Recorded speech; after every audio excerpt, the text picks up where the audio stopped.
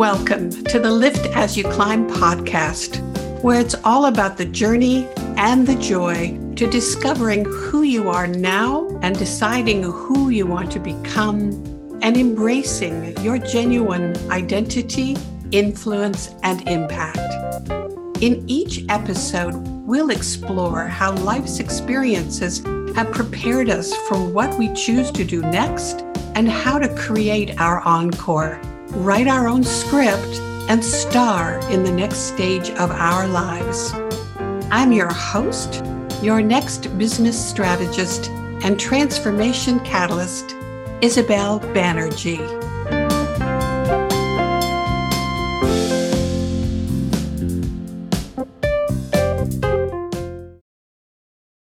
Hello all. It's summer of 21. And after 21 months of not being able to travel, I now have the joy and privilege of being reunited physically with people I love and people who love me as I am visiting my family and friends in Ontario, Canada. Yes, 20 days so far and counting. It's been exciting and exhausting and exhilarating and all the other E's that you know I am so fond of. It's also been an opportunity for me, as I've done a few road trips by myself, to go back and listen to some of the earlier episodes of this podcast. Today I happened on Love Thy Selfie, and I thought, isn't that a different context for me today than it was when I recorded that episode 6 months ago? It was around Valentine's Day. I was thinking about how we as women sometimes forget to love ourselves first and most. Now I find myself here in August thinking about how I love myself coming out of the pandemic, the changes that have occurred in my life in the roughly 2 years of experience with that, and how that has changed my thinking and changed my feelings about who I am and what I love about myself and why that is ever more important. I hope that you'll take the time to listen to this episode and give some thought to who you are now and what makes you so very lovable and why that doesn't change. It continues to be ever more important in our lives if we pay attention to it. So, for your easy summertime listening pleasure, why don't you get on your favorite walking shoes or behind the wheel of your favorite driving vehicle like me, go on a road trip with yourself, or just settle into a comfy chair and get your favorite adult beverage. We have remastered and re-released episode number 2 of the Lift As You Climb podcast because I love you and I love that you support these podcasts by listening and sharing your inspiration. I want you to always love thy selfie. Here we go.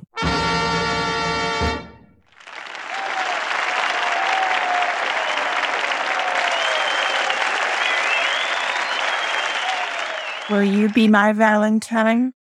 It's February. Traditionally, the month that we think about hearts and flowers and candy and dates and a little romance, spending a little more time loving on the people that are important in our lives. I think that we should be loving on ourselves every month. That's why one of my mottos is love thy selfie. Just as a reminder, particularly for many women, certainly I earned that badge. I am often much more critical of myself than anybody else could ever be. I'm not good enough. I'm not young enough. I'm not slim enough. I'm not. Always this drive to be better than, instead of going, this is me and this is wonderful. I do love myself. It's such an awkward thing at first to say to myself. I was raised with that sort of attitude of don't be vain, don't be looking for compliments, always be very humble and meek. And, if you think too much of yourself, well, you're really just heading for trouble. That you should always only be thinking about other people. And as a woman, you should put yourself last. You should always kind of be demure, or at least not practicing any form of self-admiration or self-appreciation.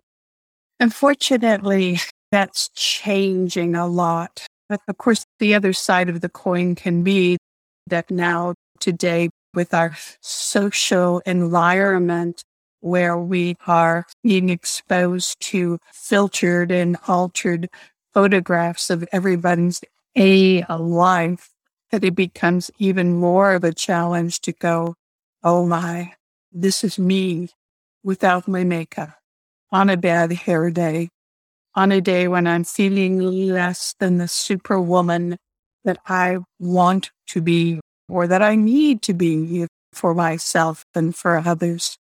In a conversation with a friend of mine not long ago, she said something that's just stuck with me.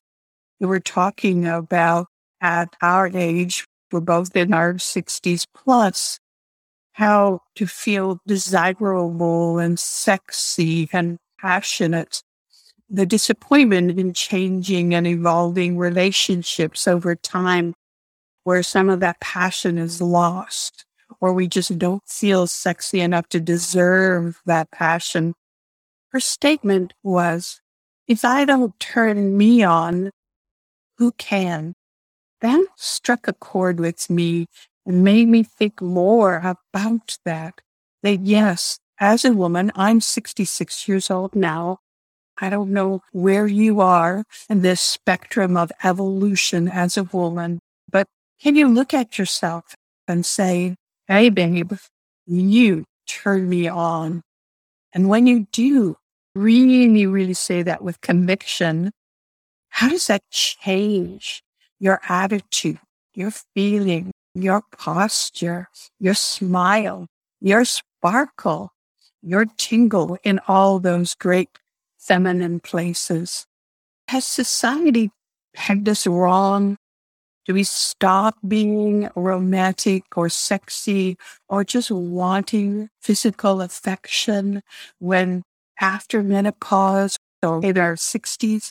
I'm a grandmother who's a live, warm-blooded woman. I want not only to be admired for who I am authentically, but to admire myself for who I truly am. I wonder about how you feel about this and what are the ways that we can appreciate ourselves to continue to build ourselves up so that we feel great and we set examples for people around us. The old adage, if mama's not happy, nobody's happy. I think that applies to how we feel. Absolutely, it does apply to how we feel about ourselves and how that radiates around us and affects other people. There's the energy, the vibes that are flowing when you do feel positive about yourself. As a woman aging through childbearing years and menopause and divorce and business challenges and growth and the loss of loved ones, dear friends and parents, it isn't always sunshine and lollipops, is it? But then you add on to that as we get a little older and hair is growing where we don't want it to and isn't growing. We wish it would more. Our body's letting us down, changing and morphing in shape. Hormones are coming and going.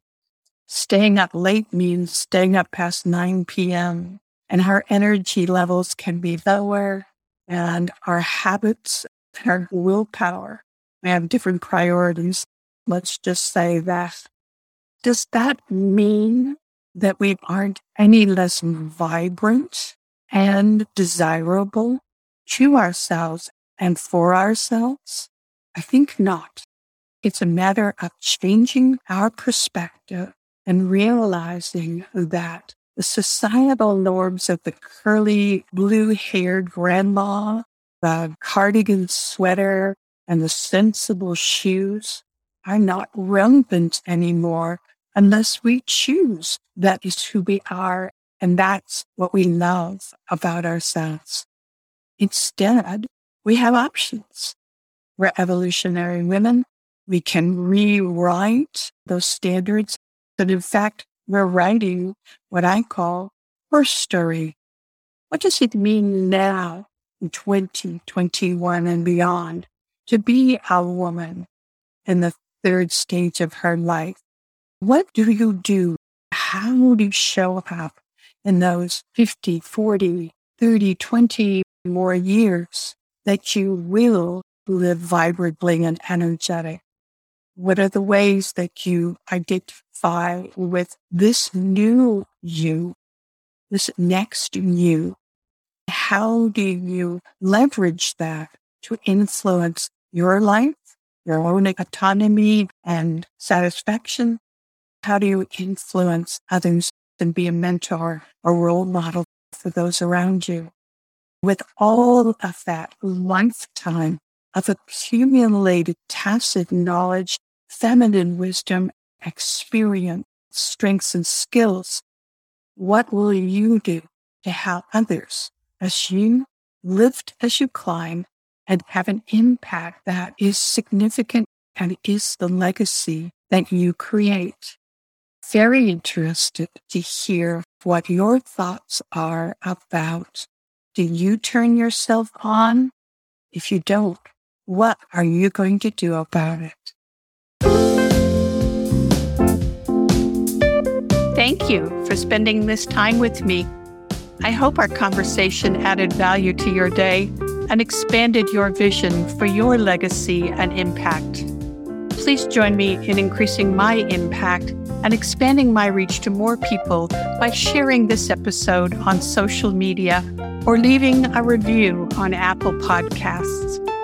To catch all of the latest from me, subscribe to the show on your favorite podcast platform. Connect with me and others in my community Facebook group, the Lift As You Climb movement, where you can engage, be inspired by, and grow with a tribe of like-minded people.